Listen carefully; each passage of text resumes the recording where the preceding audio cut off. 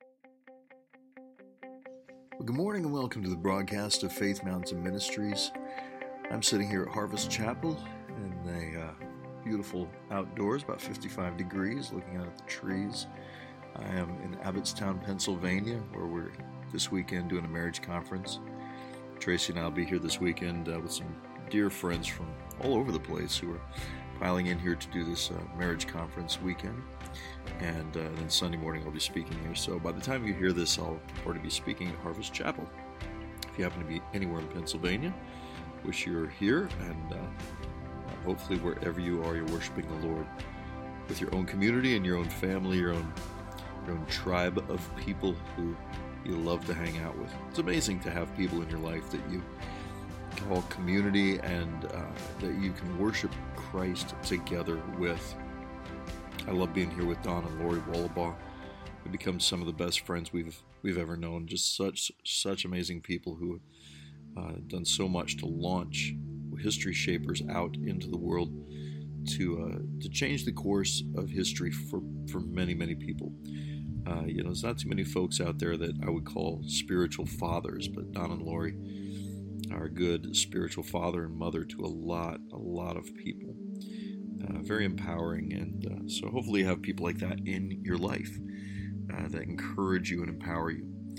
Well, listen, today I got a special broadcast for you. It's a message actually you've heard. It's the message on the prodigal son that you might have heard in a previous podcast, but this is done live at a barn revival. You might have heard me talk about the barn revivals. These are meetings that my dad did in farms all over the Midwest back in the 80s and 90s when he was here with us, and in those meetings, thousands of people came to know Jesus in a very personal and a real way. People who would have never darkened the door of a church came to Christ in a barn. Dad always said it was a great place to be born again, and he was a dad of dads. He had dad jokes for days.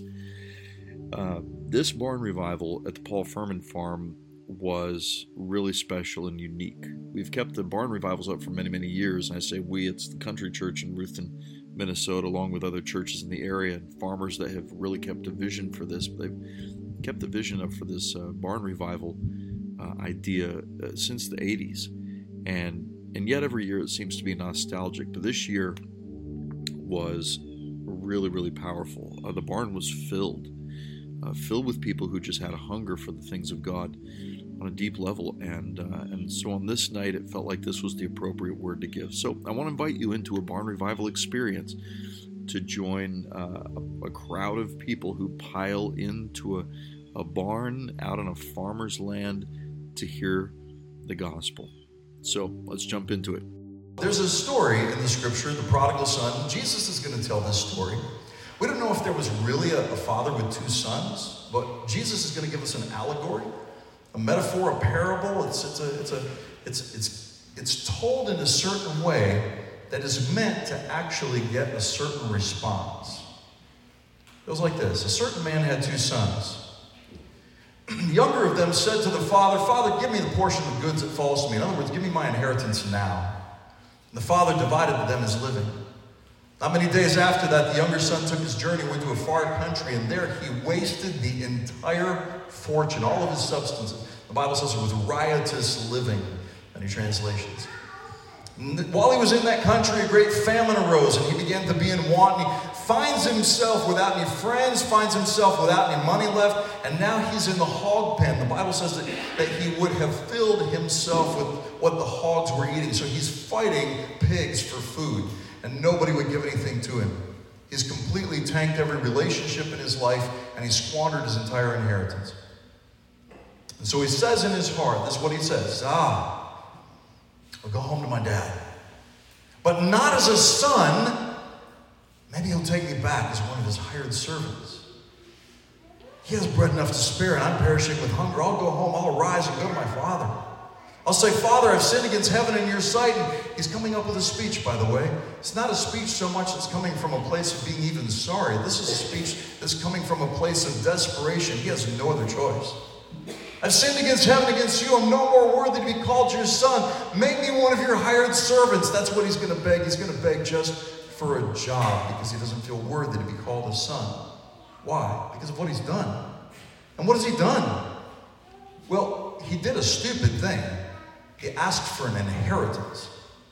When do you get an inheritance? When somebody dies.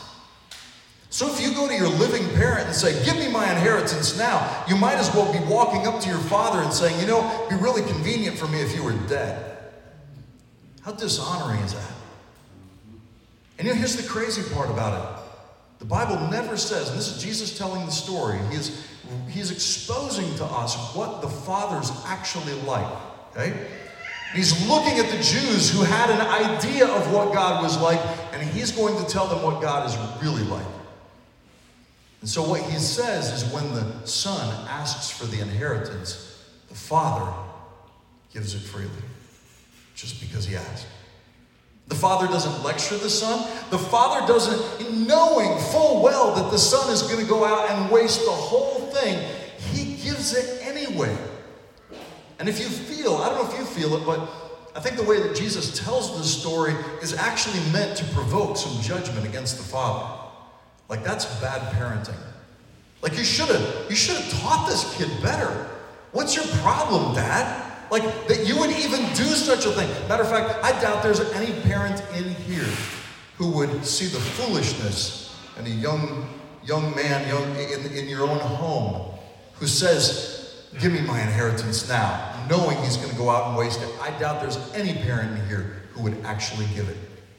But what Jesus portrays the father doing here is actually going ahead and giving the son what he's requested.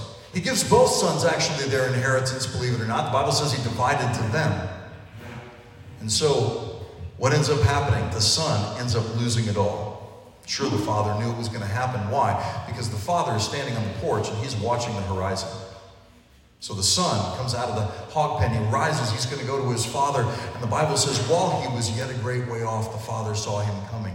And I love the way that Jesus tells this story because it pictures a father who, even though the son tried not to be a son, even though the son got completely out of alignment, there is nothing of his spirit that's in charge here. He is completely flesh-driven, 100%. And even though the son tries not to be a son, the father never stops being a father. And not only that, is it doesn't seem to matter how far the son has gone, the father knows who the son is, and he's never going to forget. And when the son is coming home, says, well, you got a great way off, the father saw him coming, and the father ran. Oh, I love that story. Now, this has been mined in sermons for years and preached a ton, so you've probably heard this before. But when a father of a kibbutz, that would be a family farm in Israel, when a father who's got robes on that speaks of who he is to the house, he's the head of the house, he's the guy in charge. If somebody's running, he's telling somebody else to run, but he's not going to be the one to do it. Because in order for him to run, he's got to hike that robe up and he's got to just take off on a sprint. It's not dignified. You're running either to get away from danger or to kill somebody. But it's a passion over dignity exercise here.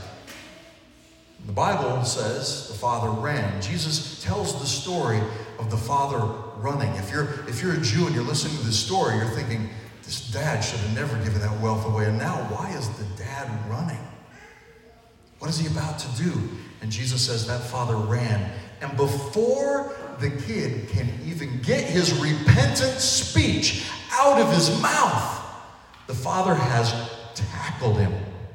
He's hugging him. He's kissing him. And he hollers to the servants and says, put a ring on his hand, shoes on his feet, put a robe on him. So the father doesn't have to go looking for these things. He's had them ready. They represent sonship. They represent authority in the house. And so the son doesn't even have a chance. And it's like his repentant speech comes, but it comes after the father has already determined to restore him. Father's looking for one thing, and that's the slightest turn of the son back toward home. That's all. Just the slightest turn. It's like, can I just catch your eye? And even if it's on the horizon, even if you have to go through the hog pen to get there, he's turning back towards home. The father has no intention of controlling him. All he wants to do is restore him. That's it. And so the father restores him, says, strike up the band. We're going to have a party. We're going to kill the fatted calf. We're going to eat, drink, and be merry because this is my son. His dad is alive again. He's lost and he's found. Oh, wow. They begin to be merry. And then you have son number 2.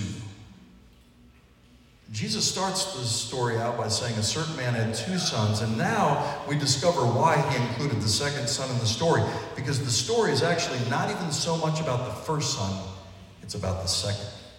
Why do we know this? Because in Jewish storytelling, you finish the story on the point. You end the story on the point, and the story ends with the father having a conversation with the older son. The older son hears the party music going on. He says to his servant, what's going on? He says, your brother's come home.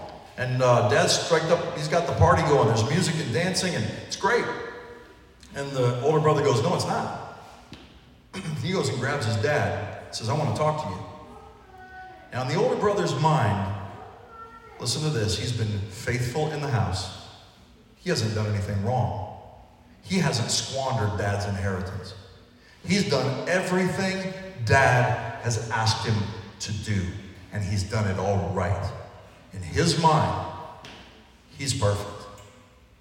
But somehow, dad doesn't seem to know this.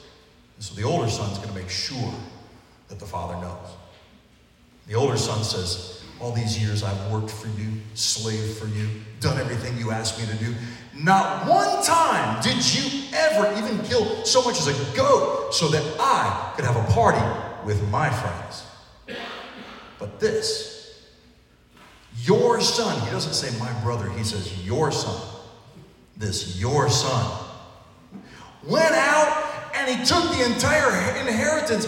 And this is the way Jesus is telling the story. It says he wasted it on prostitutes. Now this is an interesting part to me. I mean, it's like the worst thing you could possibly do with an inheritance in order to waste it. And that's the way Jesus tells the story. So what you have here is a picture of the father celebrating this kid in spite of the worst thing he could possibly do, wasting the inheritance. But here's my question. How did the older brother know that? He was in a far country, wasn't he? Tells me that the older brother didn't go out to rescue his younger brother, but he did go out to observe him. Or at least he sent somebody to do it because he certainly knew what he was up to. And he wasn't observing for the purpose of rescuing him or challenging him to come home. He was observing to make a point. This kid doesn't deserve anything. If he ever even tries to come home, I'm going to be angry. And he is. So now, the older brother says, you've never done any of this for me. And now, Jesus says a line here. Puts a line in the father's mouth in this story that ought to make every child of God stop. And really take heart to what Mom just said a little while ago. Jesus looks at has the father look at the older son and say, son, all that is mine is yours. Everything that I have is yours. You're always with me. It's right that we do this because he was dead and he's alive again. He was lost and he's found. The father doesn't back down. He doesn't actually condemn the older brother, just as he never condemns the younger brother either. But he's teaching them both an important lesson. See, for the younger brother, he learned some things perhaps in the hog pen that he may have never learned in the house. And the father just wants that young son to at least turn his attention to come back toward home. And the older brother, though, he doesn't seem to know what he has access to in the house. And this is the sad part of the story. If the older brother had just gone to dad and said, Dad, can I have a party? I mean, for no real reason other than I just want to, the dad would have been like, yes, that'd be great.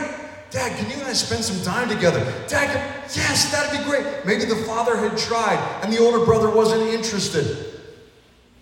Here's the crazy part of the story. Jesus portrays the father running to meet the son. How come the older brother wasn't with him? How come the older brother wasn't watching the horizon with dad? How come the older brother let the father run alone by himself? The older brother should have been the one along with dad. Give me the ring, give me the robe. Let's go get him, Dad. He's back, he's back. And the reality is, it didn't matter whether he was in the house or in the hog pen, neither brother knew the heart of the father. The father consistently makes himself accessible, doesn't force his will on his sons, gives them all the freedom, more freedom than they even deserve. Doesn't offer any condemnation for either journey, but what he does encourage is he wants these two sons to celebrate each other. Not only that, he wants to celebrate with them. See, this story has all kinds of questions going through my head when I think about it. Like, what happened when the party was over? I mean, the Bible doesn't say, but I think we can probably guess, and I bet our guesses would be right. Who would make it easy for him to be in the house? Dad. That young son, every time he sees his father, I think his father would look at him and go, I'm so glad you're home, son. But who would make it hard for him to be in the house? Everybody else. Everybody else, especially the ones who did it all right. And don't you know that their offense against that younger son would probably come out when the father wasn't watching or when the father wasn't looking? I imagine the older brother would probably go up to the younger son and say something like this. This sounds like something the older brother would say. He'd say, you know, Dad was really hurt by what you did. I mean, I know he's really celebrating you now, but you don't understand. We had to put up with him while you were gone. And he stood there on the porch day after day after day, watching the horizon, knowing you're out there doing what you're doing. And not only that, not only was he really hurt, I mean, he's angry with you. He might act happy and he might act gracious, but internally, you got to believe me, he is really, really mad at you. Not only that, but I think the thing you need to do is to pay back the inheritance. The younger son's probably like, I don't think I could ever do that in a lifetime. Well, then what good is it for you to even be here? I imagine it would be the older brother, some of the others in the house, that would make the younger son actually question the grace of the father. It'd be the idea that every time the father tries to be gracious to the younger son, because of his interaction with the older brother, the younger son's probably wondering, is Dad really secretly mad at me? Are you really, Dad, are we okay? Are you good? And the father's like, you're home. That's all I wanted. I just wanted you to be safe. I just wanted you to be with me. Yeah, but I hear you're really angry at me. I hear. And what I see in this story is Jesus is looking at older brothers.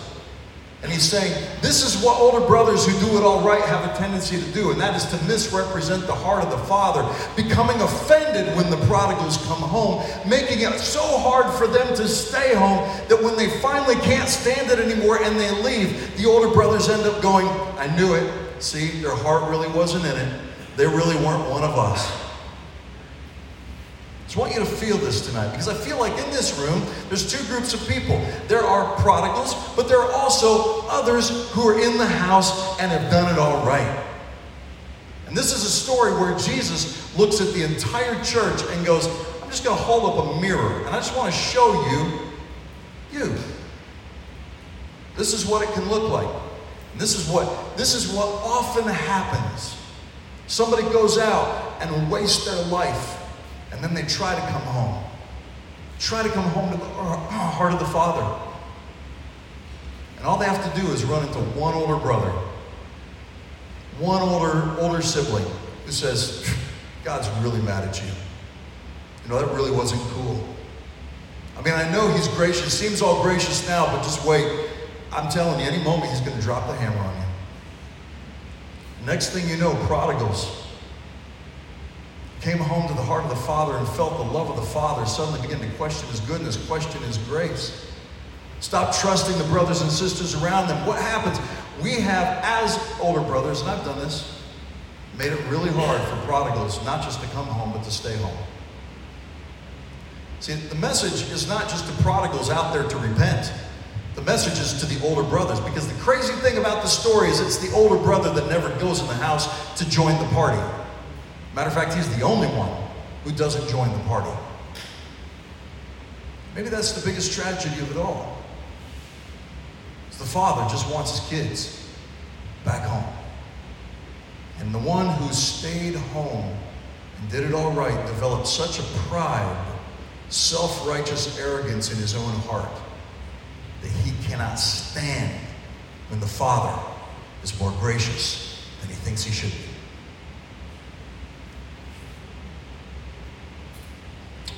Quiet in here. I've never actually preached this message out loud before. I did it on a podcast, sort of. But I felt like tonight, the Lord was saying, Bill, I want you to challenge the prodigals and the brothers and sisters in the house. If I want to send a revival into this region, and prodigals are going to come flooding back home to the heart of the Father, there's got to be elder brothers and elder sisters in the house who will represent the Father's heart well, who will affirm and tell these prodigals, listen, I don't care what you've done, I don't care where you've been. That love the Father is showing you, it's real, it's genuine, it's authentic. He's not pulling your leg here, and he's not secretly just wanting to drop the hammer on you. He is really that good. And you are really that restored, because listen, internally, the people that have the hardest time forgiving themselves are the ones that have been out in the hog pen, have made a mess of their life, and everybody else knows it. And the question I have is, have we made it hard for them to come home? And when they do, have we made it hard to stay? Some of you may be thinking of prodigals who stumbled back into the house and aren't there anymore. Don't let the Father run alone to go get him. You go get him. You go get him. When Jesus died on the cross, something amazing happened. Peter tells us this, that Jesus, when he dies on the cross, Peter's letters, Peter's 2 epistles, tell us something that's baffled theologians for years. And that is that he descended into hell to take the keys of death and hell and to preach the gospel to the souls of people in prison. People in prison, the Bible says, who were there from the time of Noah's flood. Noah's generation, by the way, is the only generation of human beings that ever made God go, yeah, we got to start over. They were that bad and that wicked. And Peter says Jesus went down there to preach the gospel to them. What is he doing? Leaving them there? I don't think so. Why? Because he's got the keys. And Luke 4:18 says he came to set captives free. It's called prison. He didn't go down there to leave them there and just tell them what he did. He went down there to empty something out. Why? Because he's got the keys. And he opens prison doors and he sets captives free. That's what he does. And that might freak your theology out a little bit, but stop and think about this with me. That tells me that God is willing to go to the darkest lengths, the deepest, darkest places to find every single one of you. See, there's one path to the Father, one path to God, and its name is Jesus Christ. One path, one way. Nobody comes to God but by Jesus Christ.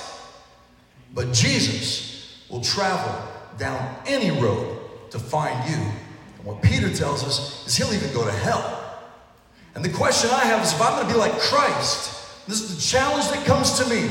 If I'm going to be like Christ, then what is the hell that I'm willing to step into right now to go and find brothers and sisters, sons, daughters, who the Father wants home? But he's commissioned you and I to represent his heart. In John 17:4-6, Jesus says, Father, I finished the work you gave me to do by glorifying your name here on the earth. Verse 6, he says, I've represented you. In other words, I put you on display. I've showed everybody what you're like. In John 20, Jesus says, as the Father sent me, I send you. To do what? To represent him. To show the world what he's like. And if this world isn't beating the doors of the church down, maybe it's not their fault.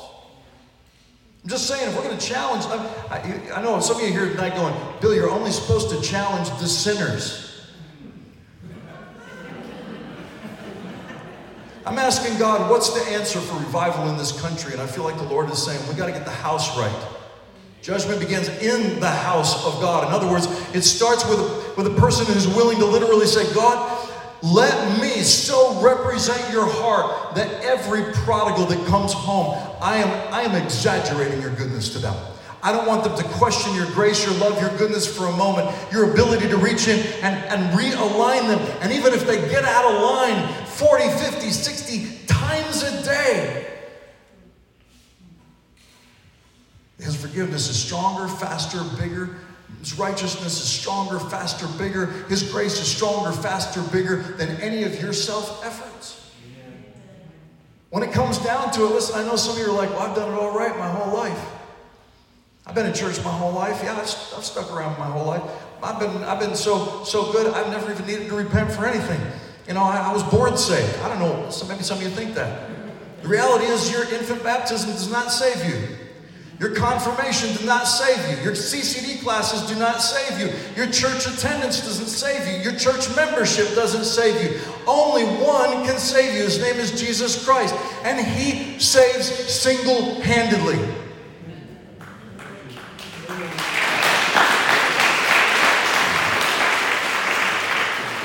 So I felt tonight, I said, Lord, what do you want me to say? I felt like the Lord said, challenge the prodigals and challenge the older brothers too. So send a revival to this nation. God wants to revive this nation. Amen. But He's not going to send prodigals home to a house filled with people that are going to misrepresent the heart of the Father. Amen. Hear what I just said there? We want people to come home. But God is not going to draw prodigals. He draws by His Spirit. He's not going to draw prodigals home to a house filled with siblings that are going to misrepresent the heart of the Father. Every prodigal that comes home, we got to celebrate like if somebody got raised from the dead. We got to celebrate no matter what they've done, where they've been. We got to keep short accounts. Talking like this, and talking like, as far as the east is from the west, the Bible says, so far as He removed our transgressions from us. How amazing is that? Well, what if they go out and they do it all over again? You got to keep a short account. Well, they come home. Next thing you know, what's happening? Next thing, we're gauging them by what they do in the body, not realizing the power of the Spirit to change everything. Every human being is one encounter with the Holy Spirit away from a transformation that can touch the world. And there are prodigals out there that'll be some of the most powerful ministers of the gospel you've ever seen. As long as elder brothers and elder sisters in the house welcome them home and show them what the Father is really like. Stand with me tonight.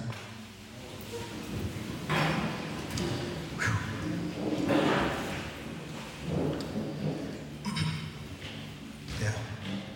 Bow your heads with me for just a moment. You may have seen this diagram up here and may have thought, oh my goodness, I recognize my problem.